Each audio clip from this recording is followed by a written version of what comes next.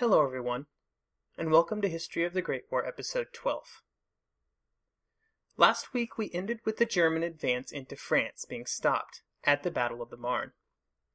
This week we travel once again into Eastern Europe to catch up on events in the region.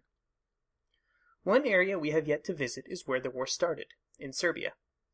We will start there and find out how the small Balkan nation is holding up against the advances by the Austro-Hungarian Empire. After we are caught up on the events in Serbia, we will once again journey into East Prussia to find out what happened to Remmenkampf's first Russian army after the second Russian army was destroyed at Tannenberg. Finally, we will talk about our first big change of command, when the Germans decide to switch up their chief of staff. I should probably start with a summary of what the situation was in Serbia, since we haven't talked about them in over a month. Serbia was a small nation in the Balkans, and one of its citizens had assassinated the Archduke Franz Ferdinand of the Austro-Hungarian Empire on June 28th, starting the cascade of events that led to the war. Serbia was a small country with a small military by European standards, with just around 500,000 soldiers able to be called up when the war started. They also weren't very well supplied, falling far short of being able to provide a gun for every soldier. What they lacked in numbers and material, they made up for in experience and the belief in the cause. When Austria-Hungary would begin their attacks the second week of August, every Serbian, soldier and citizen alike, knew that they were fighting for their country's very survival, and they fought like it. The first shots of the war were fired on Belgrade on July 29th, just hours after the declarations of war started flying around Europe. Early in the war, Germany pushed hard on the leader of the Austro-Hungarian army, Conrad, to focus all of his strength on Russia. Germany saw Russia for the threat that it was, and didn't want Austria-Hungary using too much of its army in an attack on Serbia. Instead of leaving just enough men facing Serbia to stand on the defensive, Conrad sent 19 divisions to the Serbian border, not too much under the 30 that were sent against Russia. Conrad had a documented hatred of Serbia, so it wasn't too surprising that he would prioritize the attack against them. His excuse was that it was not proven that Russia would attack in Galicia due to their slow mobilization timetables. As we covered a few weeks ago, when the Russians would invade Galicia, those extra divisions that Conrad sent against Serbia may have come in handy. The 19 divisions facing Serbia were put under the command of General Oskar Petor, who had been the governor of Bosnia before the war. Bosnia was the Austro-Hungarian territory closest to Serbia. Petoric had never seen any military action. It would not be described by many people as a good leader. An example of his exemplary leadership can be seen in a quote on the supply problems that his army was constantly facing. And I quote, "Waging war means going hungry. If I start an operation today with 200,000, I know I can obtain my objectives with just 100,000 of them." A really compassionate guy. On the other side of the line was Marshal Radomir Putnik, who had commanded the Serbian forces. Putnik had experience in the Balkan Wars, and seemed to know what he was doing. One of the first things that the Serbian military did was abandon Belgrade, the Serbian capital. They knew that they couldn't defend it, because it was just a few miles from the border with Austria. Even with this fact, morale was high in the government and in the army. They believed that they could beat Austria-Hungary when the inevitable attack came. In a lot of theaters during the war, there were instances of resistance to invaders by civilians, but in Serbia they took it to a whole new level. In most countries, civilian resistance was the exception. In Serbia, it was the rule. After Conrad's soldiers started crossing the border, the civilian resistance started intensifying. This concerned the leaders of Austria-Hungary, who were concerned that this form of resistance would spill over into minority groups close to the border. This led them to declare martial law in the Slavic territories of the empire, and to round up Slavs in Bosnia to hold as hostages to ensure the behavior of their citizens. In Serbia, any resistance was dealt with very harshly. Over 3,500 Serbian civilians would be killed in just the first 2 weeks of August. These executions were well published within the empire, because it was believed that it would intimidate other groups thinking about rebelling. In Serbia, it didn't seem to do much to quell resistance. An Austro-Hungarian soldier wrote in his diary, "We are not fighting against an army of 300,000, but against a whole nation." On August 10th, Conrad's troops began crossing the border into Serbia, that was marked by the Drina River. On the 15th, they established themselves on the eastern bank of the river, and were ready to begin pushing forward. The Serbians decided not to strongly resist against the crossing of the river, and instead started a policy of small, intense skirmishes that took advantage of the Serbian soldiers' strengths, their experience, and their knowledge of the terrain. These constant harassing attacks also played well against the Austro-Hungarian soldiers, who were mostly inexperienced. The first large battle of the campaign would occur on Mount Sur on August 15th. The Austrians were trying to attack Serbian forces about 20 miles to the east of the Drina River, on mountains up to 3,000 feet high. The Austrians were at a disadvantage, because their artillery was not created to travel through the mountains, so they had to leave them behind in the flat plain below. I'm not sure they would have made a huge difference, though, because during the night the Serbian troops were able to surround the Austrian camp. They were at many points confronted by guards, but they posed as Croatian troops from within the empire, and the ruse worked. Remember that the empire's troops were from many different areas and ethnic groups, and spoke many different languages, so this sort of subterfuge actually had a pretty high chance of success. After they surrounded the camp, the Serbians would attack, and the two armies would fight for hours into the morning. Once daylight broke, the Serbians began shelling the Austrian positions. The Serbians were equipped with mountain guns, which allowed them to take their artillery anywhere. And after they were shelled, the Austrian troops began to retreat. The Serbians would end up losing about 3,000 men in the fighting, which sounds bad until you realize that the Austrians had lost 28,000, and they had been pushed back across the Drina River and into Austro-Hungarian territory. By August 20th, all of the Austrian troops in Serbia were back in the empire, and they did not retreat in an orderly fashion. There was a lot of disarray, almost to the point of chaos. The Serbian army actually invaded the empire's territory for a few days, but soon retreated back over the border. The goal of these attacks wasn't to actually take and hold territory, but instead was meant as a morale booster and a propaganda victory.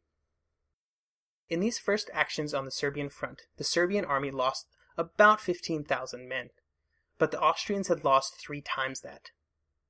Conrad did not blame his commanders for this huge defeat, and instead chose to blame the Czech troops who had led the assault up Mount Sur. The Austrian troops were subjected to increased disciplinary measures, and the empire's leaders went into damage control by claiming that Serbia was not the primary theater of operations, and wasn't even really that important. In fact, at this point, some of the troops were transferred to Galicia, which robbed the Austrians of some of their numerical advantage against Serbia. At this point, the Serbians had stopped the first invasion, but they knew another would be coming soon, and because of this they appealed to their allies for supplies and aid. The response that they got probably wasn't as helpful as they hoped. Their allies in Russia, France, and Britain had at this point other problems to deal with a German invasion of France and the impending Russian invasion of Prussia. It didn't help that Serbia was a landlocked country, making it difficult to deliver supplies to the country even if somebody wanted to. While Serbia was seeking outside assistance, the army wasn't idle. They started running raids into Austrian territory and met many sympathetic civilians along the way. Unfortunately for these civilians, once the Serbians left, there were often reprisals. The empire's army would often round up those who had, or were suspected of, harboring Serbian troops, and execute them. In these communities, the Austro-Hungarian troops were often told to fire on anybody who gave even the slightest provocation. In early September, Conrad planned for his troops to mount another offensive into Serbia. The second invasion of Serbia would begin on September 8th, with an attack by troops in assault boats across the Sava River. Once troops reached the other side, they were forced to attempt to assault on prepared Serbian defensive positions, and they didn't fare so well. The next morning, what was left of the Austrian troops retreated back across the river. Even with the casualties they had sustained, so many boats were damaged in the first crossing that they had to make several trips to get all the troops back across the river. On the 14th, they would try again to cross the river, and this time they at least managed to push out a reasonable bridgehead. The Serbians quickly counterattacked, but they were stopped. The Austrian troops were unable to take advantage of the success, and after a few days of trying to expand further into Serbia, they were forced to retreat back to where they had begun. This would be the extent of the second attempt by the Austrians to invade Serbia. It hadn't achieved much other than to get a bunch of soldiers killed. We will leave the Serbian front for now, as the Austrians licked their wounds, and the Serbians basked in their triumphs. We now turn our eyes northward to Prussia. When we last left Prussia, the Russian Second Army had been annihilated at Tannenberg by the German Eighth Army. This was just one of the two armies that had invaded Prussia, and the Russian First Army, commanded by General Ribbentrop, was still situated in eastern Prussia. If you remember, the Germans had already engaged Ribbentrop, and after some inconclusive results, had turned their attentions to Samsonov and his Second Army, resulting in Tannenberg. After their victory, the Germans still had to find a way to deal with Ribbentrop's army, which during the Battle of Tannenberg had continued their advance westward, and had managed to make to a line between Königsberg and Angerab. Over the last few weeks, both sides had brought in more troops, with the Russians adding 12 more divisions to their already superior force. The Germans had transferred in troops from France. This had been requested by Prittwitz before he had been relieved of his command, and these troops consisted of 2 army corps and a cavalry division. The German Chief of Staff, Ludendorff, hoped to shift most of his army to the east to focus them against Ribbentrop. He planned to execute a plan very similar to what he had done at Tannenberg, by using a strong force, once again commanded by General Francois, to attack on the Russian left, to punch a hole through the flank and surround the Russian forces. Ludendorff would commit over 80% of the German troops in Prussia to his attack, leaving only a very thin screen in the south. Even with this large commitment, the Russians would still outnumber the Germans by about 25%, but it was really the best that the Germans could do. The Russians expected the attack to come from the direction of Königsberg, in the north, and had therefore concentrated most of their strength there. They were also depending on the 12 divisions, which would be formed into the 10th Army, to arrive to bolster their defense of the left flank. Francois was given 3 divisions by Ludendorff to attack against the weak Russian left flank, which would give him enough troops to greatly reduce the Russian numerical superiority in the area of attack. One of the biggest flaws of the German plan was due to their greatest weakness, their numerical inferiority. Any time a smaller army attacks a larger one, they are counting on either the enemy army breaking and running, or for a large number of the enemy to surrender. At Tannenberg, the smaller German force had been able to defeat the larger Russian one, partially because once the Russians were surrounded, they began surrendering in droves. Ludendorff was counting on this happening again. The battle that would come to be known as the First Battle of the Masurian Lakes would begin on the 7th of September. Francois and his 3 divisions attacked into an area where they had managed to gain a numerical superiority. Not only did the Germans outnumber their opponents, but they were also attacking mostly second-line troops that did not even come close to matching the Germans in terms of battlefield experience and ability. They began to quickly break through the Russian line, which might have been stopped by the Russian 10th Corps that was just arriving in the area. But the commanders of the 10th Corps were unwilling to feed in their units piecemeal. On the 9th, about 48 hours after his attack began, Francois arrived in Lützen, cutting off some Russians to his west. In the north, the Germans had executed frontal attacks against the Russian positions. I feel like at this point, after 11 episodes, I don't need to tell you this, but these attacks were not successful, and pretty much just served to rack up German casualties. This was a critical point in the battle for Ribbentrop. His right and center were holding well, and maybe even had the advantage, but his left was in complete tatters. At Tannenberg, Samsonov had been put in a similar position, and he had decided to continue to advance. Ribbentrop chose to do the opposite and started to retreat. While his troops were retreating, he also began to quickly move troops from his right to his left to stall Francois.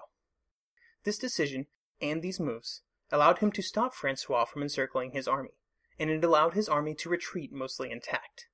The Russians would end up retreating all the way to the Russian border. The army would cross the border on the 13th of September, having successfully evaded the German trap. Ludendorff wasn't very happy that his plans had failed, and blamed Francois for not attacking hard enough against the Russians to close up the trap before they could escape. Francois was simply experiencing the same problems that commanders all over Europe were having. Due to the size of the armies in 1914, it was extremely difficult to properly surround them and to cut them off. It took a monumental mistake by your enemies to make an attempted encirclement a reality, and at the Masurian lakes, Ribbentrop did not make a monumental mistake. The Germans did, however, continue the pursuit of the retreating Russians into Russian territory, but by the 20th of September they were running out of steam, and by the 25th they were back in Prussia. These attacks into Russia did not really accomplish much, since they devolved into mass frontal attacks against the Russians whenever they stopped to defend. Large numbers of casualties were incurred on both sides, which wasn't all that unique at this point in the war. By pursuing the Russians, Ludendorff had turned its solid German success into sort of a draw. Most of the Russian prisoners were taken by Francois in the first few days of the attack, and it probably would have been better for the Germans if they had just been satisfied with kicking the Russians out of Prussia. While the German army was attacking in the east, big decisions were being made about who would lead the German army in the coming months.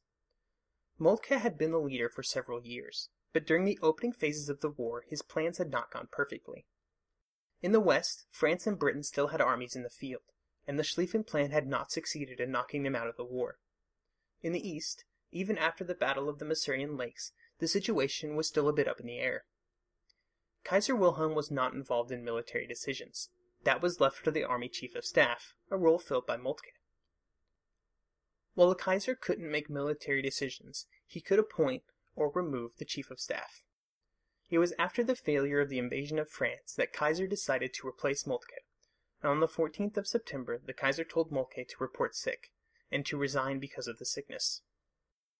Moltke hung around at Army Command for a few weeks, because nobody wanted the public to know that things were not going great, and replacing the commander of an army just a few weeks into the war would not have looked good.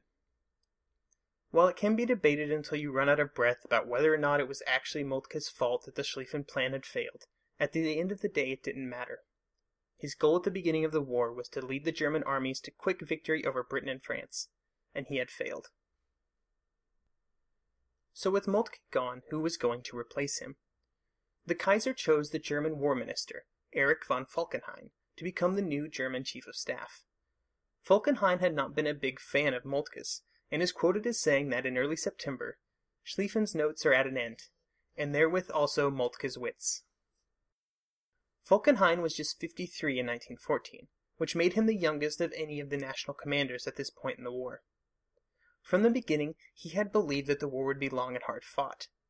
He was known to be a skilled commander, and he would show it during his years of command of the German armies. Churchill would consider him to be the most skilled German commander during the war. As soon as he took command, he put into motion plans to try and encircle the British and French armies between their current locations and the English Channel to their north. This would set into motion a series of battles called the Race to the Sea, which will be the focus of next week's episode. Before I finish up this week, I would like to make a note about timelines. This podcast was originally created with the intention of chronicling the events of the war week by week. So far, I think I've done a pretty good job of sticking to this timeline, and I thought I would be able to maintain it throughout the entire war. Oh, how naive I was to believe that such a thing was possible. Up to this point in the war, the battles have been pretty quick-hitting, with durations measured in days or even hours, but this is about to change. Soon battles will be measured in weeks and months, meaning that I have to get away from my week-by-week portrayal of events where things are about to get very confusing. In an effort to maintain a coherent narrative, you will see us covering larger time frames over the coming weeks and months. I have come to the realization that unless I want to confuse the listeners beyond belief, this is the only way to move forward with the podcast. You can still, however, expect events to stick, at least loosely, to the timeline of the war. So if it happens in October 1914, it should be covered somewhere in an October 2014 episode. So on that lengthy programming note, bye for now. Einigkeit und Recht